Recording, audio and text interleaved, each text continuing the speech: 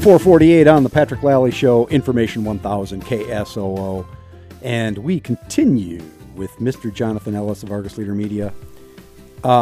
Before we move on to Trump, I want to talk for a second about, so Huether's coming to the end. Do you have any, he declared as an independent. He's not going to run for anything, right? He's done. He's toast. He's over. Moving out of public life. I am not willing to say that. Okay. He has basically said he's not going to run for Congress. I think there might be a chance for him to run for governor. It would be insane for him to do that at this point, having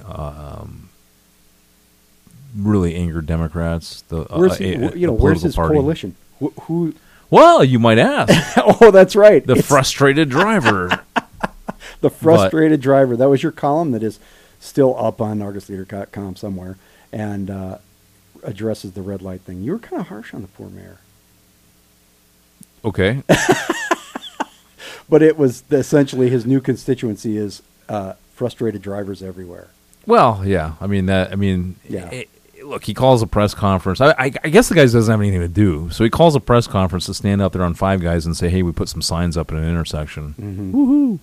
10 feet from where and now that you would know this, but that seems to have provoked some people who use the streets for more than just driving. Those of us who bicycle or run or whatever. Mm-hmm. And there are some people, certainly within City Hall, who wish, why was he having a press conference to draw attention to this stuff? Yeah. And what do you think it's too early to ask this question. We're going to do it anyway. The Huether legacy. The Premier Center, that's the huge. Premier Center would be huge. I personally think that he did a good job of addressing an impending at some point pension issue that the city government would have had by.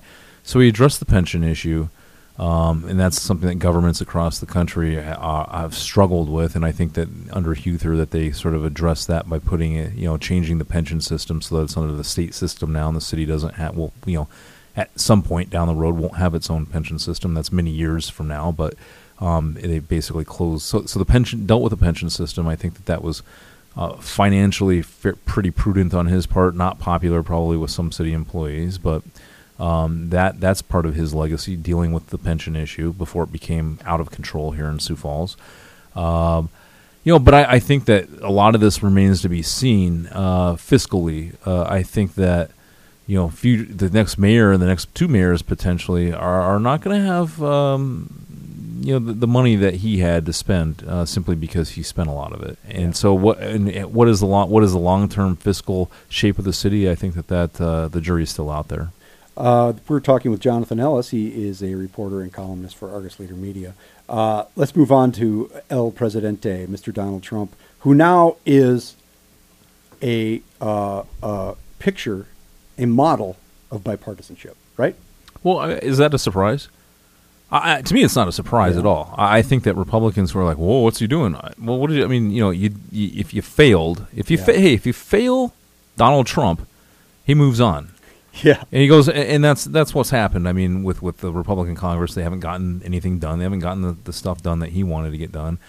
Tax reform. Oh, they're going to talk about tax. I mean, can these guys get anything done? No, seriously, they're not going to get tax reform done. They can't. They can't get anything. So anyway, it's really no surprise that that Donald Trump is. I mean, he's the deal maker. I'm not. I mean, the guy is not an ideologue. Okay, and for all of the conservative Republicans who thought that he was or thought he's not. I mean, the guy was a Democrat.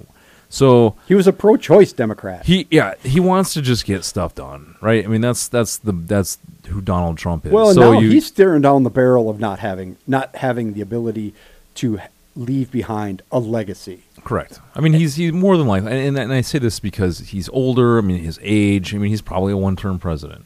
Okay, I mean, I'm just saying that because imagine how old he would be running for re-election. So he's likely a one-term president, and you're right. He wants to have some big achievements to leave behind in the event that he doesn't have a second term. Tax reform would be a big one of those. And so in that vein, you saw him last night have a dinner with a bipartisan dinner, which included Senator John Thune. I didn't know he was there. John Thune was among a half dozen senators who were at dinner at the White House last night. There were three Republicans and three Democrats, including our neighbor to the north, Heidi Heitkamp. The three Democrats coming from states Indiana, West Virginia, North Dakota, in which Donald Trump won, the vote from between 58 and like 68%. I mean, and so these three are up in 2018, and the reality is there's the obvious pressure to try to get them to support tax reform because they're running for re-election.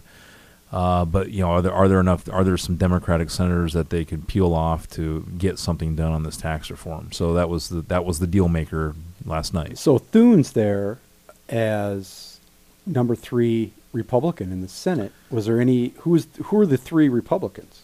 Thune. I have not seen the list. It's Thune. I'm going to get there. There were not as leaders. These were the people who were on the tax.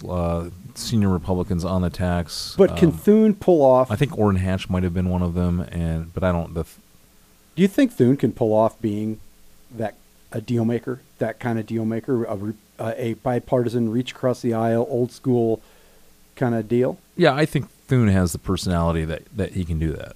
And he's not going to get. I mean, it's possible he could be primaried, but it's unlikely. So he's got capital to use. Well, yeah, but I mean, if they're reaching across the aisle to get a tax reform deal that by and large, a lot of conservatives. I mean, look, they're not reaching out to Chuck Schumer on tax or Dianne Feinstein. They're reaching out. They're reaching out to Schumer and Pelosi in there and gave them all the credit in the world. That every West River Republican in South Dakota has those are the worst people in the world for that. Right, but that's not the tax reform deal. That was a different deal. They're not bringing them in for tax reform. They're bringing in more moderate to conservative Democrats who are up for re-election. Yeah. It's a nice play. It's a nice little play. I conflicting reports on dinner. Somebody said it was medallions, and somebody else said it was veal. Okay, well then Pelosi wasn't there because she's a San Francisco vegetarian. Soy. We will have just like a little teeny bit of time with Jonathan Ellis here after a short break. This is Patrick Lally Show on Information 1000 KSOO. You keep